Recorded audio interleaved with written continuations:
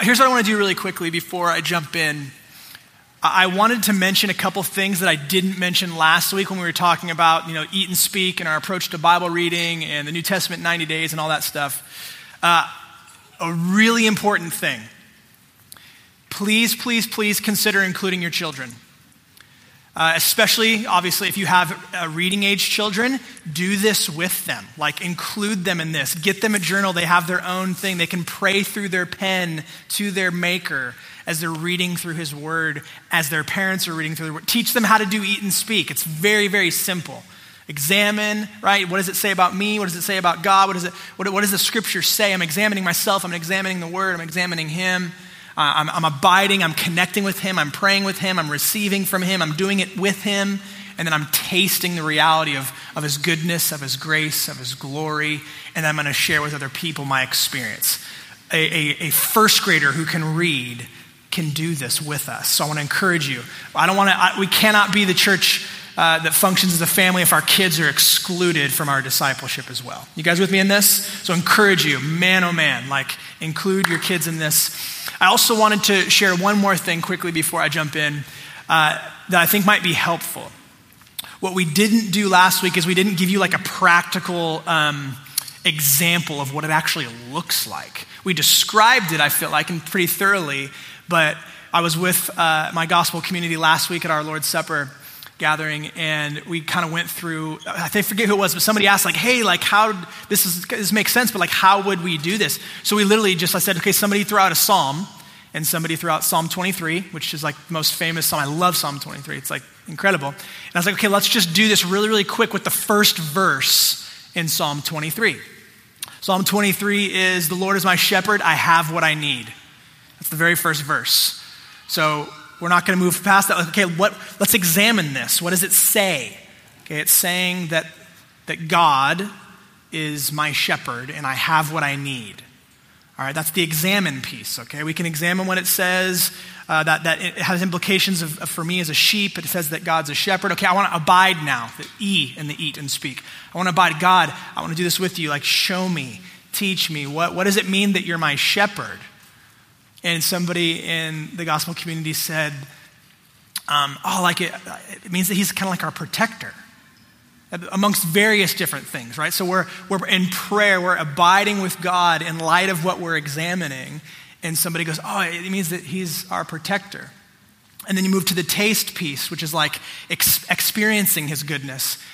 And, as I'm struggling with, worry, or anxiety, or I'm not feeling secure in life, man, to know that I have a shepherd who is protecting me as his sheep, if I actually start to believe that, I start to taste, like we talked about, honey on my lips, I start to taste that and experience that. That brings me a ton of peace.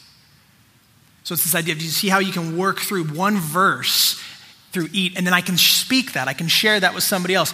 Yeah, I was in Psalm 23 on the first verse, and I didn't get past the first verse because it was this beautiful reality that God is my shepherd, and he's protecting me as part of his flock. And that when I feel anxiety, I don't have to be worried because he's my protector. The God of the universe is my protector. And I share that with somebody else who maybe is experiencing some worry or some concern in their life. Now it's spreading like wildfire, these beautiful truths of who God is and what he's done and what that means for us, all through one verse of eating and speaking. Are you tracking with me? I just want to make sure we put that in front of us because we're starting this campaign tomorrow as a church, and I want everybody to be included, get on board, and enjoy the party, okay? So I highly recommend journaling. If, like we said before, if money is an issue keeping you from getting one, please go get one. Put the stickers in there. I think it will be hugely helpful. There's something about praying through your pen that is just powerful, okay? So there's that. Now, let's jump into the message. Question for you this morning to start things off.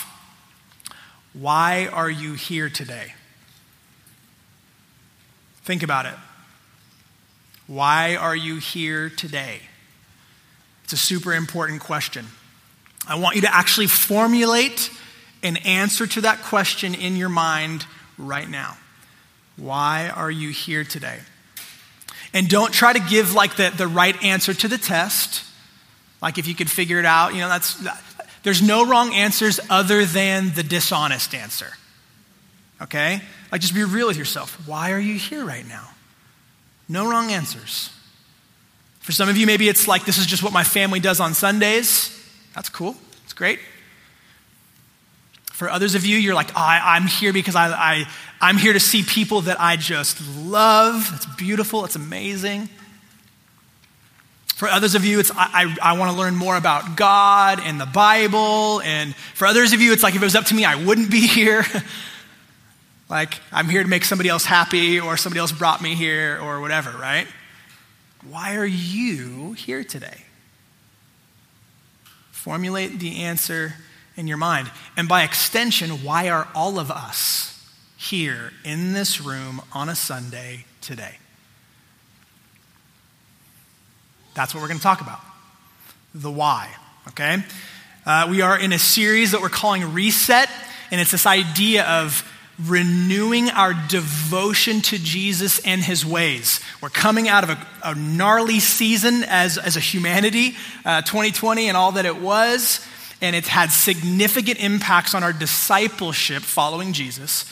Not just as a church, but as a world, but I want to focus in on us as a church. We're hitting the reset button. We're reprioritizing our discipleship strategies as a church. And we would define a disciple as someone who's learning, disciple means learner, someone who's learning how to enjoy Jesus, obey Jesus, and operate like Jesus in every single area of life.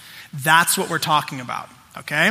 It's all centered on our devotion to him in response to his devotion to us. The Christian life is a response.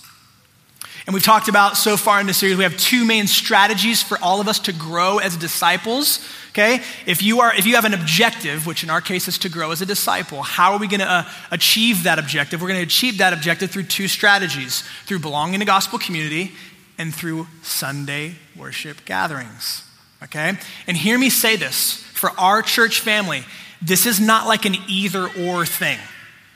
It's not like, hey, take your pick, this or that. I want you to think of our two discipleship strategies as it's like pedals on a bike.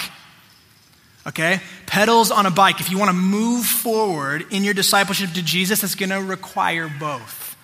Okay, they both serve equal purposes. Today is about answering the question, why are we here? Sunday worship gathering, why are we here? What's the point? Because if we don't know why we do what we do, we are living an empty life. Just kind of like checking our minds at the door, just cruising through life and missing all of the beauty and all of God's presence and everything that we give ourselves to. You guys with me? Awesome. Okay, grab your Bibles. We are going to be in Acts chapter 2 again this morning. If you don't have a Bible with you, the words will be on the screen for you because of our incredible, amazing, handsome tech team. Thanks, guys. Okay, before we jump into Acts chapter 2, I'm going to pray for us. So join me, huh? Father, thank you for your mercy and your grace and your love and your provision, your faithfulness to us like we sang this morning already. Our desire is that you would teach us, Holy Spirit.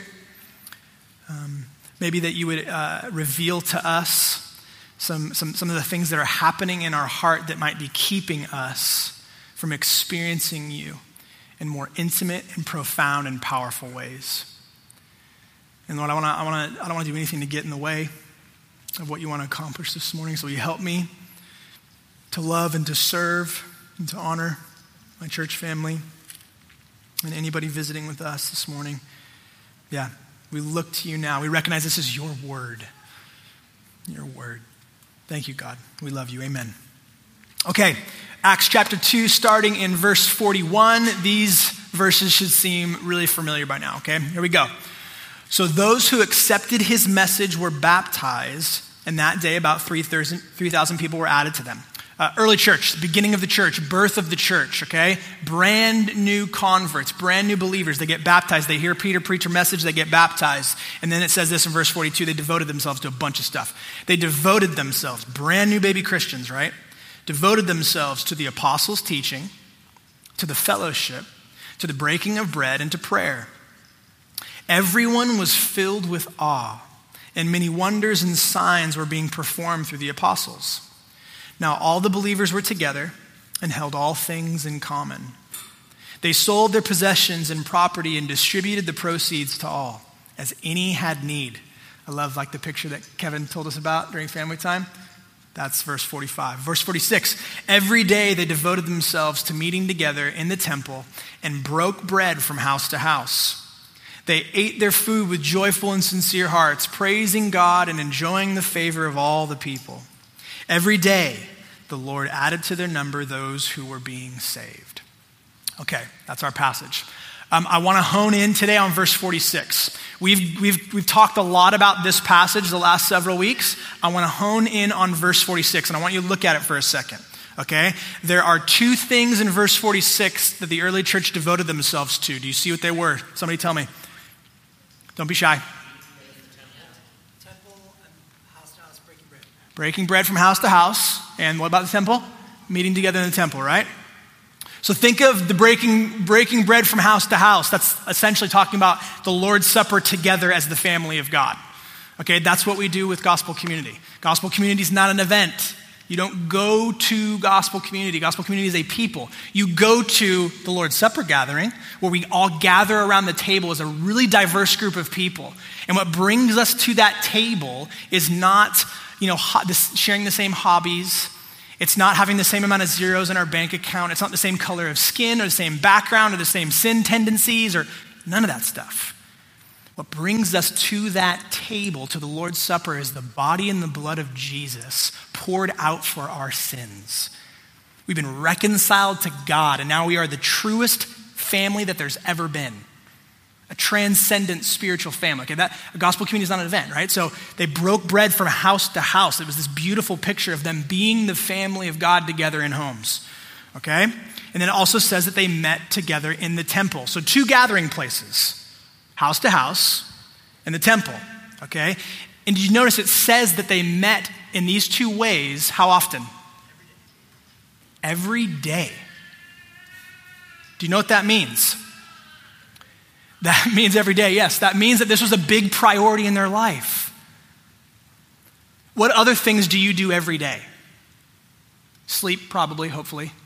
I see some young parents in the room, or I should say young babies in the room, and maybe not for some of us, but God bless you.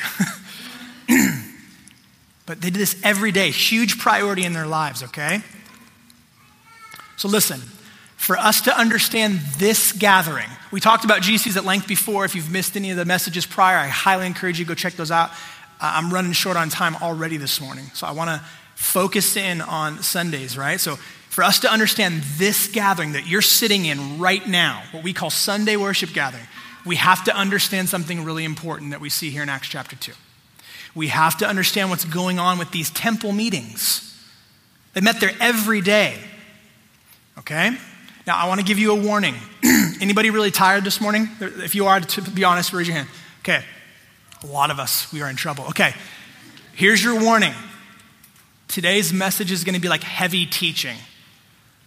So there's going to be a lot of information coming at you. Brace yourself. Like put your seatbelt on. Like get your mind. If you need to get up and do jumping jacks to kind of get your blood flow. Because if anybody starts nodding off, I'm just going to bounce, okay? No, I'm totally kidding. But I want you to be, it might be tough, but I want you to give me your ears for a bit because there's so much beauty. If you can get through about 20, 25 minutes of some teaching, there's some intense life-changing beauty for you. You with me? Okay, wonderful. Now, here we go. The Bible. If you want to understand the story of the Bible, you could sum it up kind of like this. The Bible is a story about God's intense desire to be with his people. From beginning to the end, God's intense desire to be with his people, okay? Track with me. You have the beginning of the Bible, the Garden of Eden. God creates all things and they're perfect. They're so good. He creates man and he creates woman, and man and woman are in perfect relationship with each other and perfect relationship with God and perfect relationship with creation. It's perfection, man. It's paradise. It's things the way that they're supposed to be. And then we know what happens, right? They reject against God. They sin against God. They reject him and his ways, which is something every single person of us in the room is guilty of. And what happens is now there's separation between God and humanity. There's that separation that wasn't there prior to. And now, for the first time ever, because of sin, it's dangerous for people to be in God's presence. It's dangerous for the sinner to be in the holy God's presence. You with this idea? Super important, okay? Not because God's mean, not because he's bad, but because he's so good. So the question becomes then, if the whole Bible is about God's desire to be with his people, how can a holy God be with his sinful people without his presence fully destroying them? How is that possible? Exodus chapter 25, you guys want to throw that up there quick? Exodus chapter 25, God is brilliant. I don't know if you know that. He has a plan. The Lord spoke to Moses, verse 1 here. The Lord spoke to Moses, tell the Israelites, the people of God, to take an offering for me. You are to take my offering from everyone who is willing to give. I love that. It's got to be voluntary. Verse 3, this is the offering you are to receive from them: gold, silver, and bronze, blue, purple, and scarlet yarn, fine linen and goat hair, ram skins dyed red, and fine leather, acacia wood, there's all this stuff, oil for the light, spices for the anointing oil, and for the fragrant incense, and onyx, along with other gemstones for mounting on the ephod and breastpiece. The ephod and the breastpiece, just think like the uniform of the priests. Why? Why all the offering? Here it is, verse 8. They are to make a sanctuary for me. Underline sanctuary for me. So that I may dwell among them. Underline dwell among them. You must make it according to all that I show you. The pattern of the tabernacle, underline the tabernacle, as well as the pattern of all its furnishings. Okay. God gives them instructions to build a sanctuary where his presence will dwell, called the tabernacle, so that his presence can be with his people. Okay? He wants to dwell with them. You guys familiar with a tabernacle? A tabernacle is basically a big tent. Think almost kind of like the circus. It's a big, huge mobile tent, okay? So it's a mobile structure. They could pack it up and take it with them wherever they go on their journey to the promised land, which is what was happening here. Will you guys throw the picture of the tabernacle up there? I think I have it. No, that's the temple. The next one is the tabernacle. There it is. You guys see this? This is like a rendering from of the tabernacle to God's specifications. You can see the ropes, and you can see how it's all mobile. There's different altars. And do you see the main tent in the middle there? Inside that was what was called the Holy of Holies. So that was like the epicenter of God's manifest presence. You tracking with me? This is where God's holy presence would dwell. Okay, and the Holy of Holies, think of that, like I said, like the epicenter. It's almost like the sun. God's presence is like the sun, right? If you get too close to it and you're a sinner, it's dangerous for you. Okay, not because he's bad, but because he's so good. So the think of the presence of God radiating out of the epicenter, the Holy of Holies there. Okay? But again, think about this. How can God's holy presence be there without it destroying sinful people? You've heard of blood sacrifices, right? Them slaying animals on the altar. That's how. So animals, they were sacrificed on the altar of these various altars, right? To absorb the punishment for the sins of the people. Okay, why? So that God's holy presence wouldn't destroy the people. So think of it this way. It's the animals in place of the people. The outcome, the result of sin, because God is loving and just, it must be death. That's the way God has created things. Sin, the result of sin, the wages of sin is death. Separation from God, destruction. It's awful. But God is just. He doesn't just overlook sin. He's loving, and you can't have a loving God with a just God. I don't have time to get into that too much, but I want you to understand this. In the simplest terms, the animals were a substitute for the people. Why? So that the people could enjoy God's presence without it killing them. Not because God is so bad and mean, but because he's so good. Are you understanding this? I can't move on. Yeah, great. Awesome. Now think about this. Put yourself in the position of these people, of the people of God pre-Jesus, right? Man, these people would have been keenly aware of the effects of their sin. Like super aware. Because there's so much blood. Like the piles of the animals would be stacking up. The sin offerings to God, the sacrifices, because like literally the sheer number of their sins every day required a blood sacrifice. Not because God's mean or because he's bad, but because he desires to be present with his people. And without that, his holy presence would destroy them. Now, obviously things are different now. We don't do that anymore. But I think that we have to camp here for a second. Because we could just think that this is like a ancient kind of custom, an ancient practice, and that's brutal. Yeah, it's absolutely brutal. But listen, these people, they faced the reality of the effects of their sins on the regular, man. Like they saw it. You and I, we're no different than these people. We sin every single day just like them. We're just like them. So here's my question for you. When was the last time that you truly felt the weight of your sin? Like not dismissing it. I don't want to talk about it. It's shameful. It's embarrassing. It's heavy. When was the last time you actually felt the weight of your sin? Like when was the last time you were deeply grieved by your sin? Not somebody else's sin, not the person that you live with sin. It's way easier to see than ours. When was the last time the reality of the effects of sin, when was the last time you felt that? I wonder if slaughtering an innocent animal would have any effect on how we view our sin. I think it would. It certainly did these people. And listen, they could have taken a pass. They could have taken a pass on the animal sacrifices, but then they'd be taking a pass on their substitute. If they take a pass on their substitute, it means that they're taking a pass on God and his presence. I want you to see this. I want you to see more than anything. I want you to see the lengths that God has gone to be with his sinful people. His desire is to be with them. It's messy and it's brutal, but at the same time, it's beautiful. Do you see it? It's absolutely beautiful. God could just kill these people.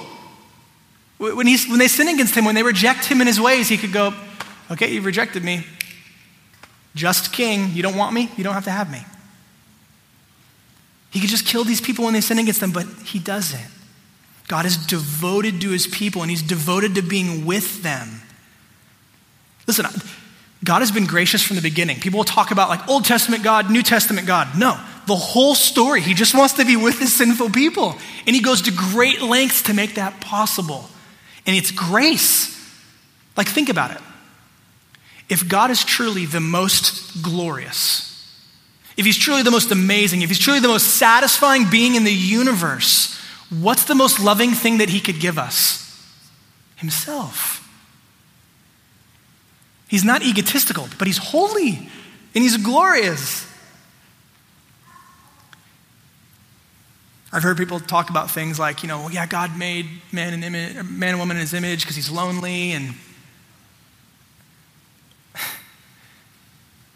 we believe in a triune God, the Trinity, right? That means one God made of three persons, existing eternally. Genesis 1 says, in the beginning, God. Like he existed before the beginning. Like he's one God, three persons, right? Each person of the Trinity existing eternally to glorify the other two. On top of that, you have an army of angels worshiping God for all of eternity. God's not lonely.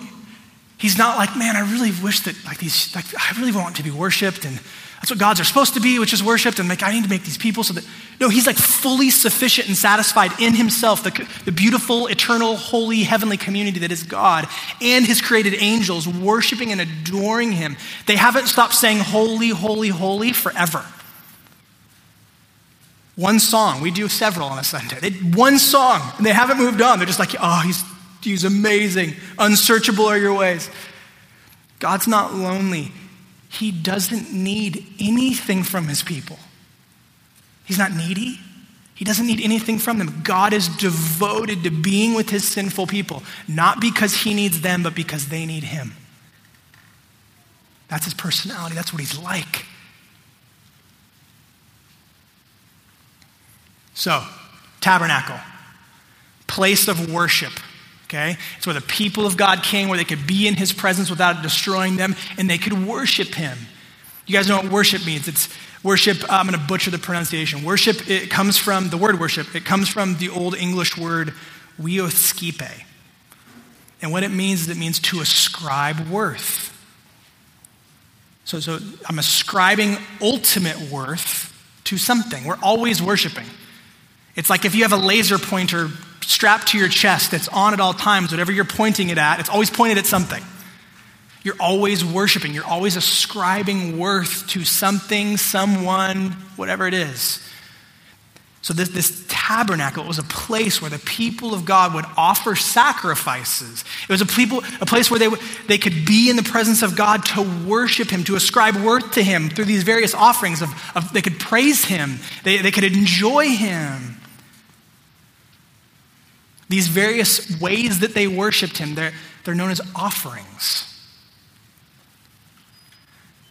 So that's the tabernacle. Okay, I want to fast forward now in the story of God.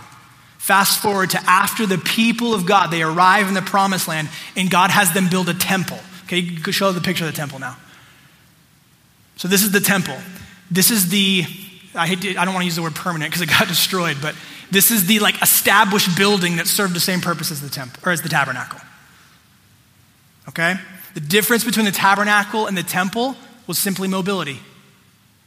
They could set up shop anywhere they wanted with the tabernacle. This is an established building, okay? And they serve the same purpose. The tabernacle and the temple, they serve the same purpose, except for the temple was an established building. So, just to kind of review here, the tabernacle and the temple, it was a place where God's presence was, a place where people could enjoy his presence and worship him through various offerings. Are we all clear on the purpose of the temple and the tabernacle? Great.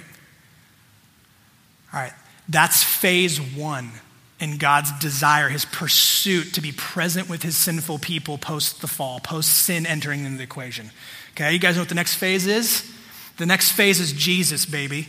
The next phase is Jesus. Look at John chapter 1, verse 14. It says this, "The Word became flesh and dwelt among us.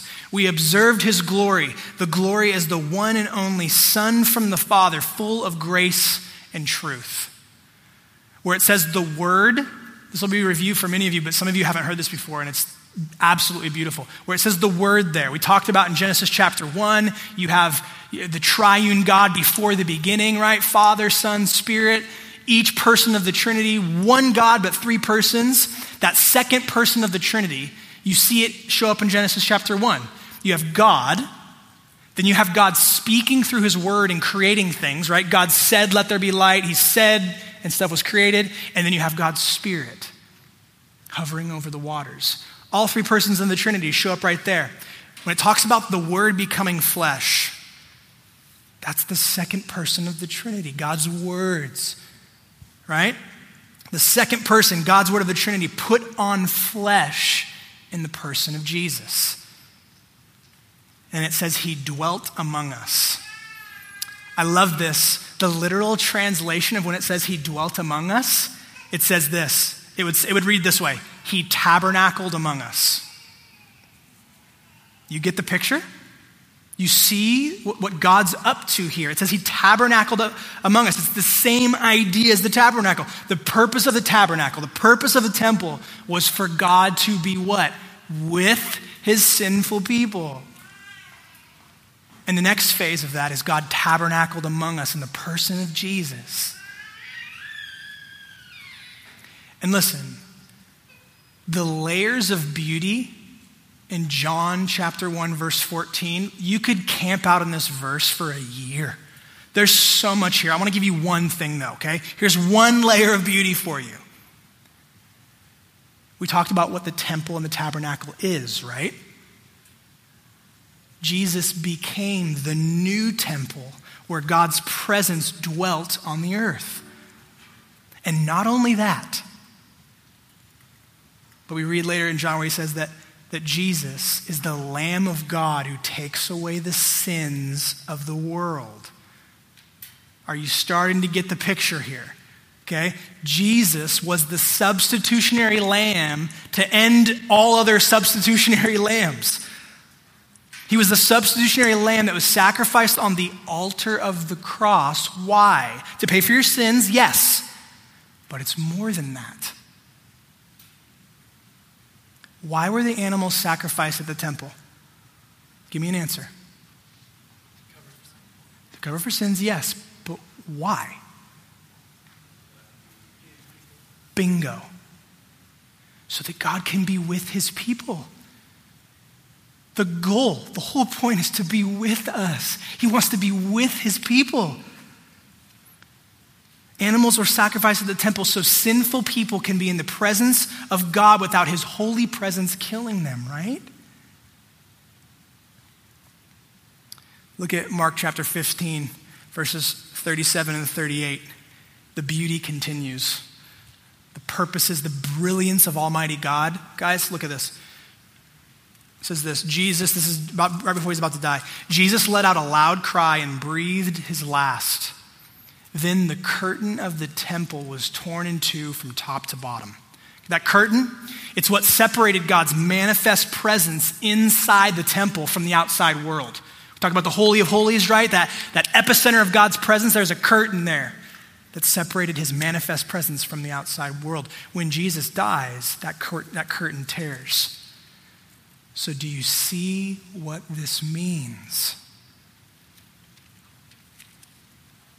Jesus is the ultimate sacrifice to end all the other sacrifices. In other words, no more blood sacrifices were necessary for God's sinful people to be in his holy presence because Jesus' blood handled every sin, past, present, future. It cleansed the people. In the same way that you would take a lamb every day or whatever, Jesus is the singular, the Lamb of God who takes away the sins of the world. Why? Yes, to take away the sins of the world, but why? So that sinful people could be in the presence of a holy God. God's desire to be with his people. And then what happens next? The beauty continues, man. This is just the best. If you know the story, you know what happens next. What happens after Jesus' crucifixion is his resurrection and his ascension. The ascension is absolutely vital. Because the ascension, Jesus says, I'm going to go so that I can what? Send the Spirit. The day of Pentecost happens, right? And the day of Pentecost happens right before our original passage that we read in Acts chapter 2.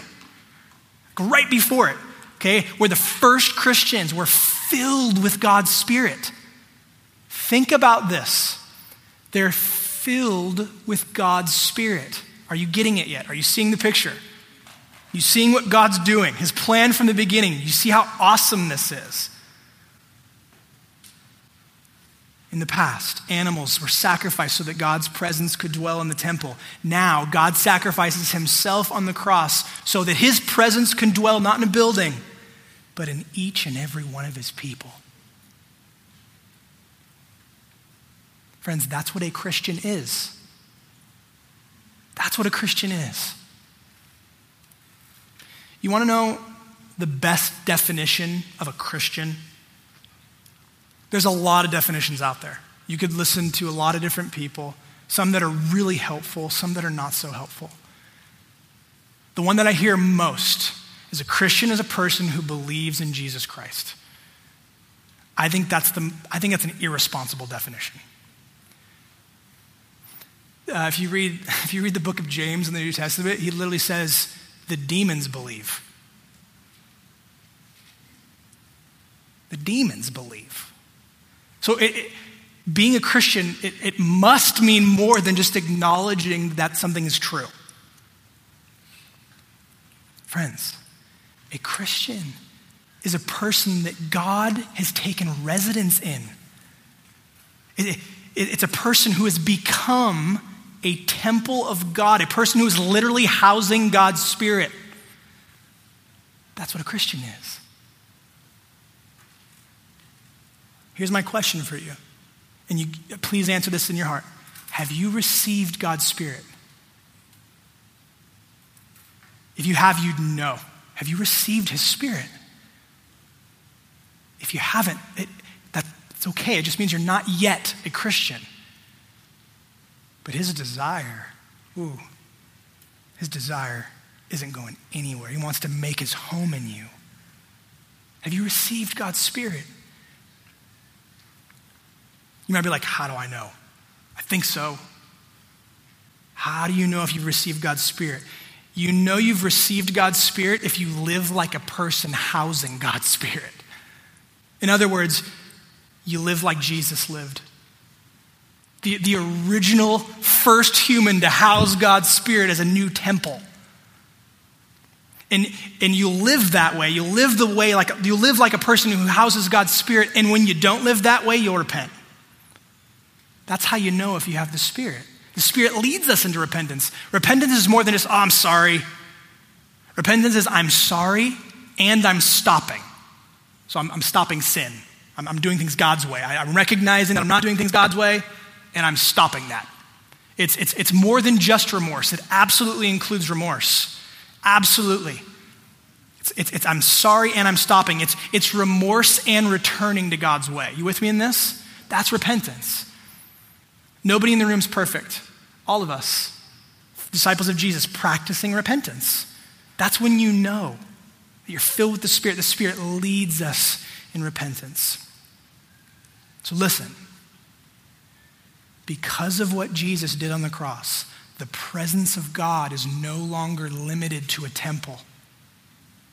I should say the temple, traditionally. Because the curtain tore. It tore.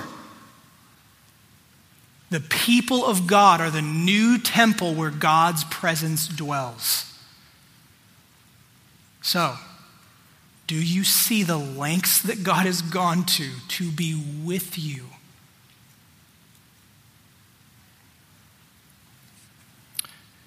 Christians are the new temple, housing the presence of God on the earth. It's not my opinion. I'm going to read you some passages quick, just a couple of them. 1 Corinthians chapter 3, verses 16 through 17. This is Paul writing to the church in Corinth. He says, don't you yourselves know that you are God's temple and that the Spirit of God lives in you? If anyone destroys God's temple, God will destroy him. For God's temple, I love this, is holy, and that is what you are. You know what I love about that passage? Whenever it says you, it's plural. So instead of you, it's y'all. There is no, I want to be very careful here.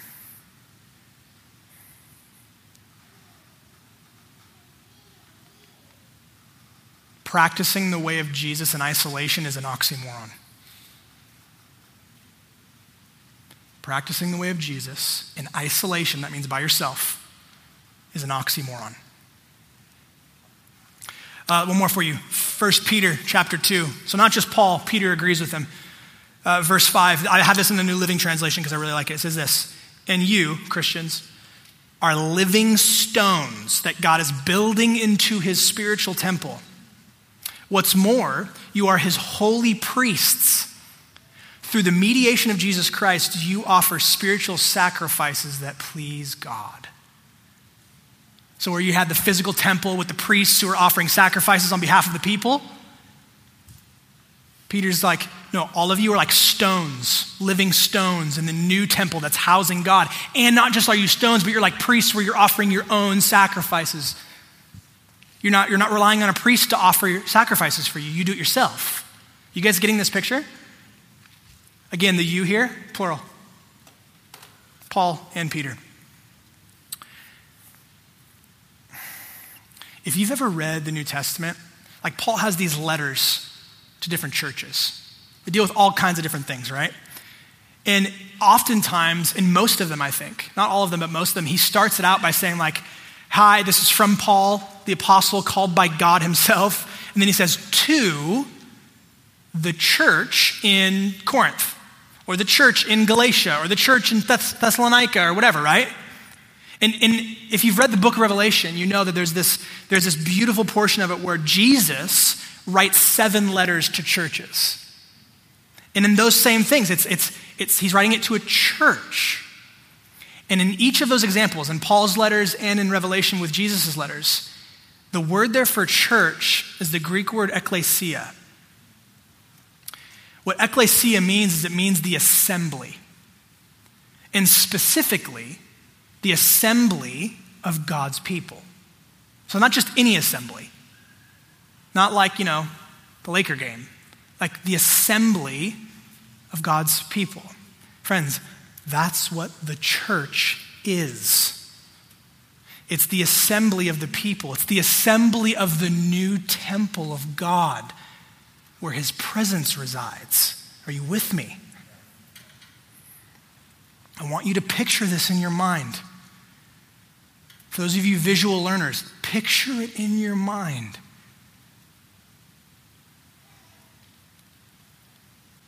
Friends, these first Christians, they didn't need the temple building anymore. They became the temple. So this begs the question, why did they attend the temple every day? They didn't need the temple, they're the new temple. Why did they go to the temple together every day? Here's the punchline to the joke. They continued to meet at the temple to worship God together. Like, sacrifices, no longer necessary because of Jesus' death, right? They're not sacrificing lambs. The lamb has been sacrificed for them once and for all. So they're not coming there to make these sin offerings, these sin sacrifices. The sacrifices stopped, but their worship didn't. In fact, it intensified. It got more passionate, more radical, and more beautiful. And they did it in response. They did it in response for what God did in and through Jesus, the forgiveness of their sin through his blood instead of the blood of an animal or their very own blood. They did it in response to Jesus living the perfect life in their place. Religion says you can try to be righteous, you can do all these things to make yourself right with God. Jesus goes, no, you can't. That's why I came. I did it in your place. So they're worshiping him in response for him giving his blood for them and for him giving the life, like every day of his life perfectly in their place. Him crediting a righteousness to them that they could not earn for themselves. And this maybe is probably the most beautiful part, and for making it possible for God's Spirit to be in them. No separation. And they're stoked. They're stoked. And as a response to all that God has done, they organize their entire life, every day of it, around being together to worship and enjoy him. The temple had always been a place where the people of God came together to offer their worship to God. So no more sin offerings, but intensified worship offerings in response to God's grace. We need to understand what a worship offering is. They're coming not for sacrifices, but to offer their worship. What's a worship offering? Again, ascribing worth, right? So they would do this a bunch of different ways. They would do this through praise offerings. You've heard us talk about the 7 Hebrew words of praise. I don't have time to get into that, but there's various ways that God says, praise me. You need it, but you were created to praise me. With your mind, with your body, with your voice, with your soul, with your heart, with everything that you are. So the people of God would come together to offer him praise. It's a worship offering. They would come together to offer him prayers. They'd pray to him. They would come to offer finances and resources to further God's kingdom. They would come to offer worship offerings of service. And all of it in response to the grace they received from God through Christ. Christian worship is a response, friends. So again, let me ask you a question. Who were the worship offerings for? Who were they for? For him. For him. They came to offer their offerings of worship to him. It was all for him. They gathered as the new temple at the designated place for worship to offer God their worship. It was all for him. That was 2,000 years ago. A lot of time has passed since then, right? And sadly and tragically along the way, the church has been redefined.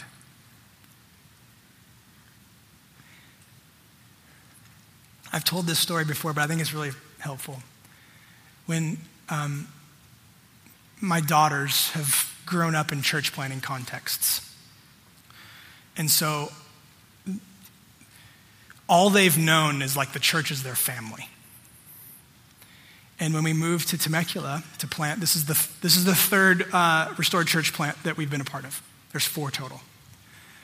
And when we moved here, Amelia was starting kindergarten, and so she's playing on the playground, and she comes home and she's like, "Dad, the kids here are great, and it's good, but like, one of the kids asked her on the playground, 'Where do you go to church?'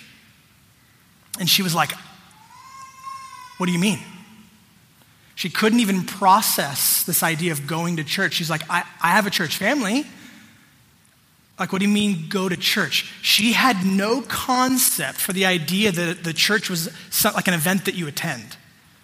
All she knew was like, it's my Auntie Karen or my Uncle Colton or my Uncle Kylo. Like that's all that she knew. So she couldn't process this idea of going to church. Friends, over the last 2,000 years, sadly, tragically, Western culture has redefined what the church is. In the West, we go to church. We show up to an event where we consume. We consume entertainment, inspiration, typically in the form of music and a message. And here's the thing. If the product that we're consuming, music and message amongst other things, if the product that we're consuming isn't satisfying to us, what do? We go somewhere else.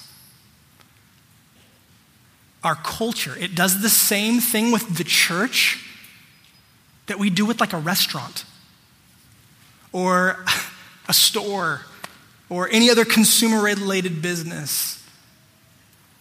Now, I want you to compare that picture with what we see these first Christians devoting themselves to. They gathered as the true temple of God. Why? For him. For him. Worship offerings for him.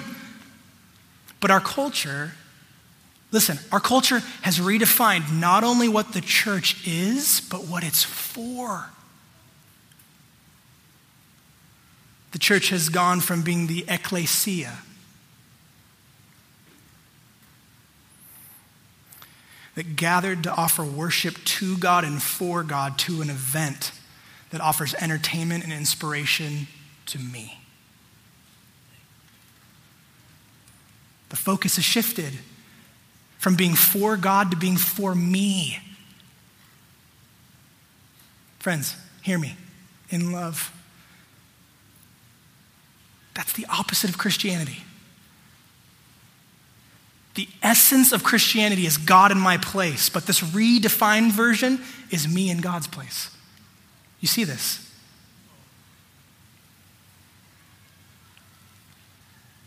The essence of sin is me at the center. The essence of worship is God at the center.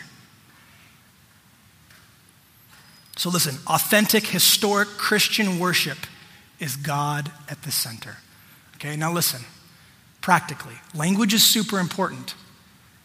Some of you know I'm kind of a Nazi about that phrase, going to church.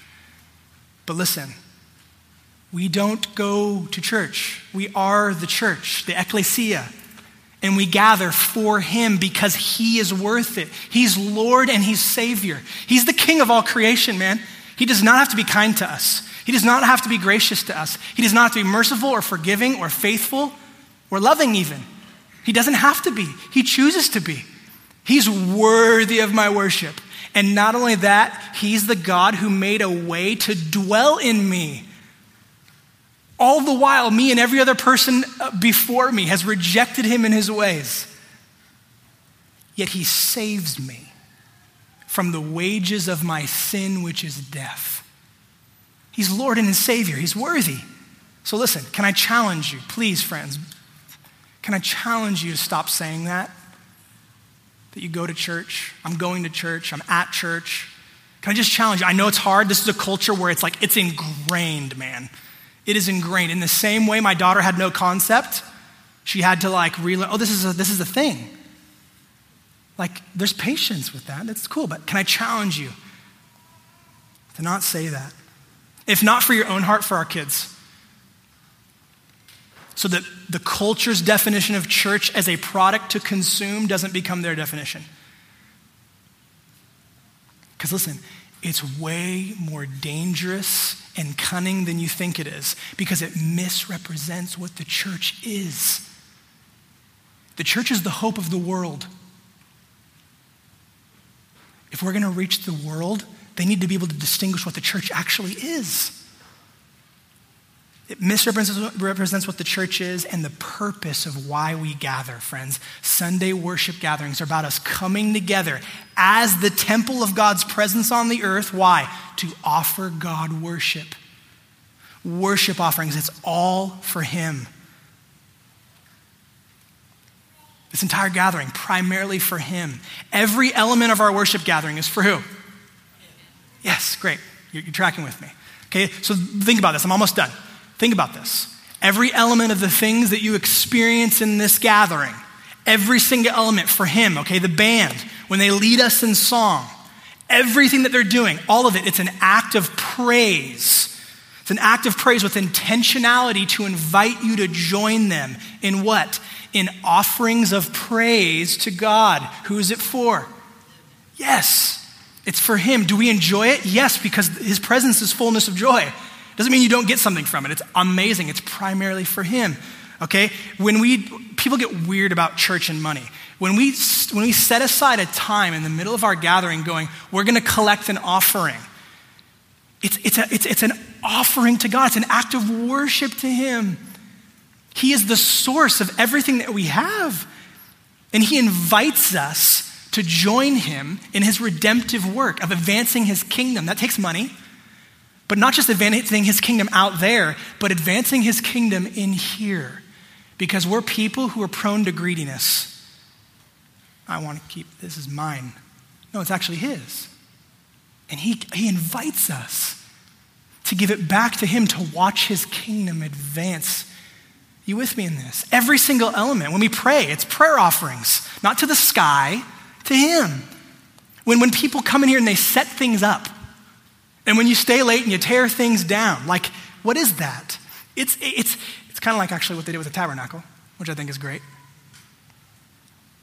It's service to God and to each other. Kids ministry, right now, act of service. Why? So that parents can be freed up to give worship offerings to God. Even a sermon.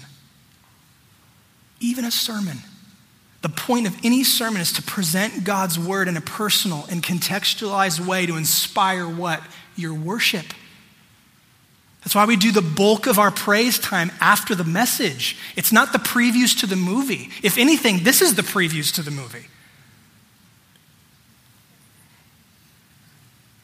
Everything we do, friends, on a Sunday, it serves the purpose of giving worship offerings to God. It's all for him.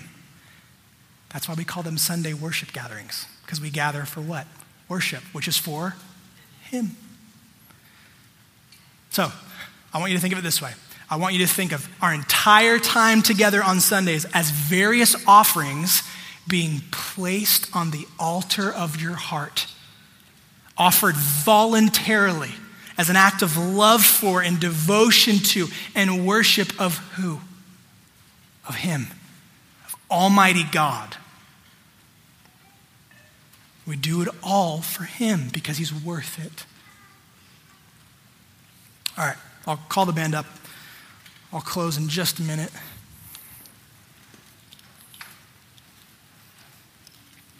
we got to know why we do what we do. If we're going to hit the reset button as a church and really go, hey, this is who we are, this is where we're going, this is what we're going to prioritize, we want to take our discipleship to Jesus seriously, we got to know why we do what we do. And we got to see the grace in God inviting us to be able to do it. It's beautiful. All right, Scripture, it says that the church is at its best. The church is at its best when they're devoted to worshiping God together as the new temple and from meeting from house to house. It's both, like pedals on the bike, right? Not one or the other, both.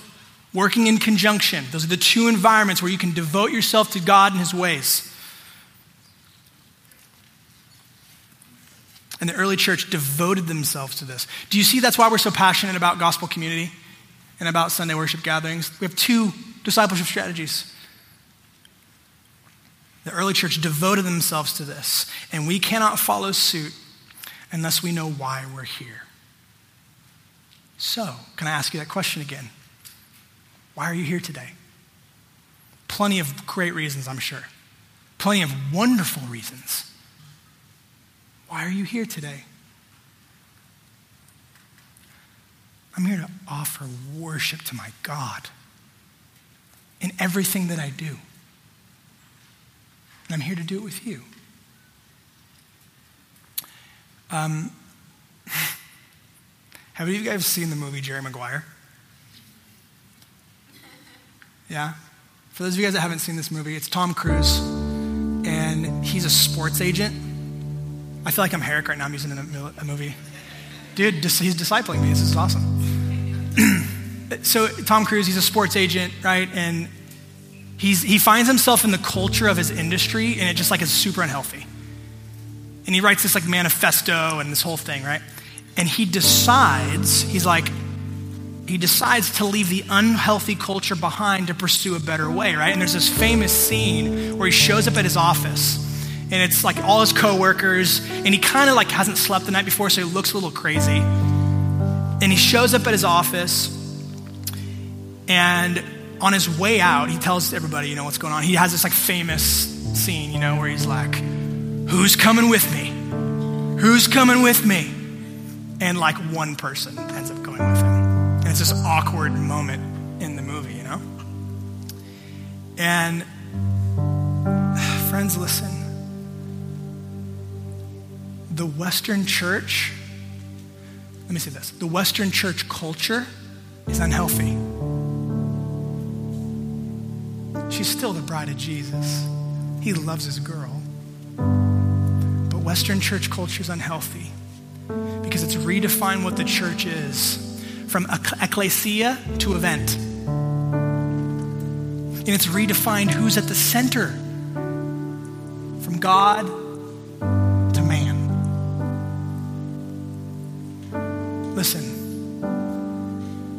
I'm leaving it behind.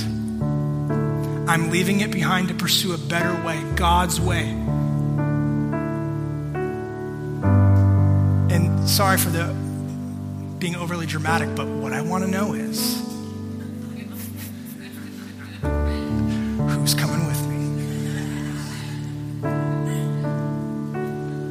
And listen, you don't have to come. There's so much love for you and grace for you. There's plenty of other churches that will love you and equip you. By God's grace, you don't have to come, but it's where we are headed as a church. The reset button has been hit, like launch is engaged. It's where we're going. Not because I think it's good, or Herrick thinks it's good, or gospel community leaders think it's good, but because the Word of God shows us the way. Because Jesus is the King, and he knows better. And he's worth it. He's the prize. He is the prize at the end. And he is the prize right now. Will you stand with me? I want to pray for us.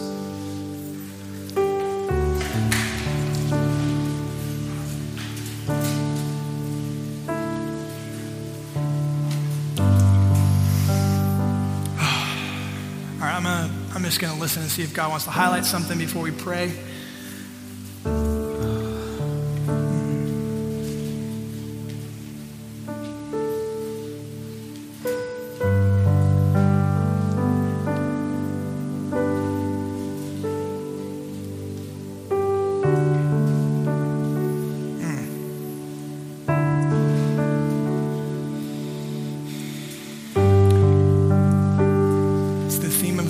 feel like God's highlighting his desire to fill people with his Spirit. He wants to be with you. He wants to dwell in you. He wants to fill you with his presence. I think for some of you, I think there's two people that I feel like he's highlighting. There's the person who you've yet to be filled with his Spirit. And today's the day he wants to fill you with his Spirit. And there's another person I feel like he's highlighting, and that's the person I got a picture of, like a soda fountain, and this idea of like free refills. I feel like there's a refill that God wants to do this morning in some of you. You've tasted and seen before, and you need a fresh filling of his Spirit. So if either one of those is you, I want to ask you just as an act of trust and an act of like, I want you, God, to just kind of open yourself up to him. You can do that with your hands. You can do that with your heart. But do it with some form of your physical body as an act. You need to take action if you want him. Not to earn things from him, but to display your trust. If that's you, some form, he'll bring it to your mind. For some of you, it's going to be holding your hands out.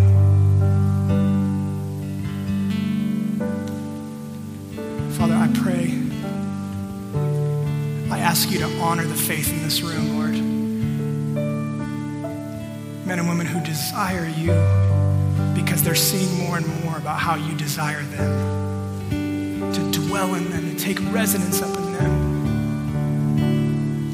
So would you fill us with your Holy Spirit? Every man and woman in this space right now whose desire is more of you. Would you honor their faith? Would you fill them and display in the most personal ways the love of Jesus for them specifically? And Lord, would you make us a people who are devoted to worshiping you together? Where you are the center of our life. You are the sun in our solar system, not us. And we get to receive all the benefits, the inheritance as children of God. Make us a people who are devoted to worshiping you together. Thank you, Jesus, for making it possible. We love you. And we ask these things in your name.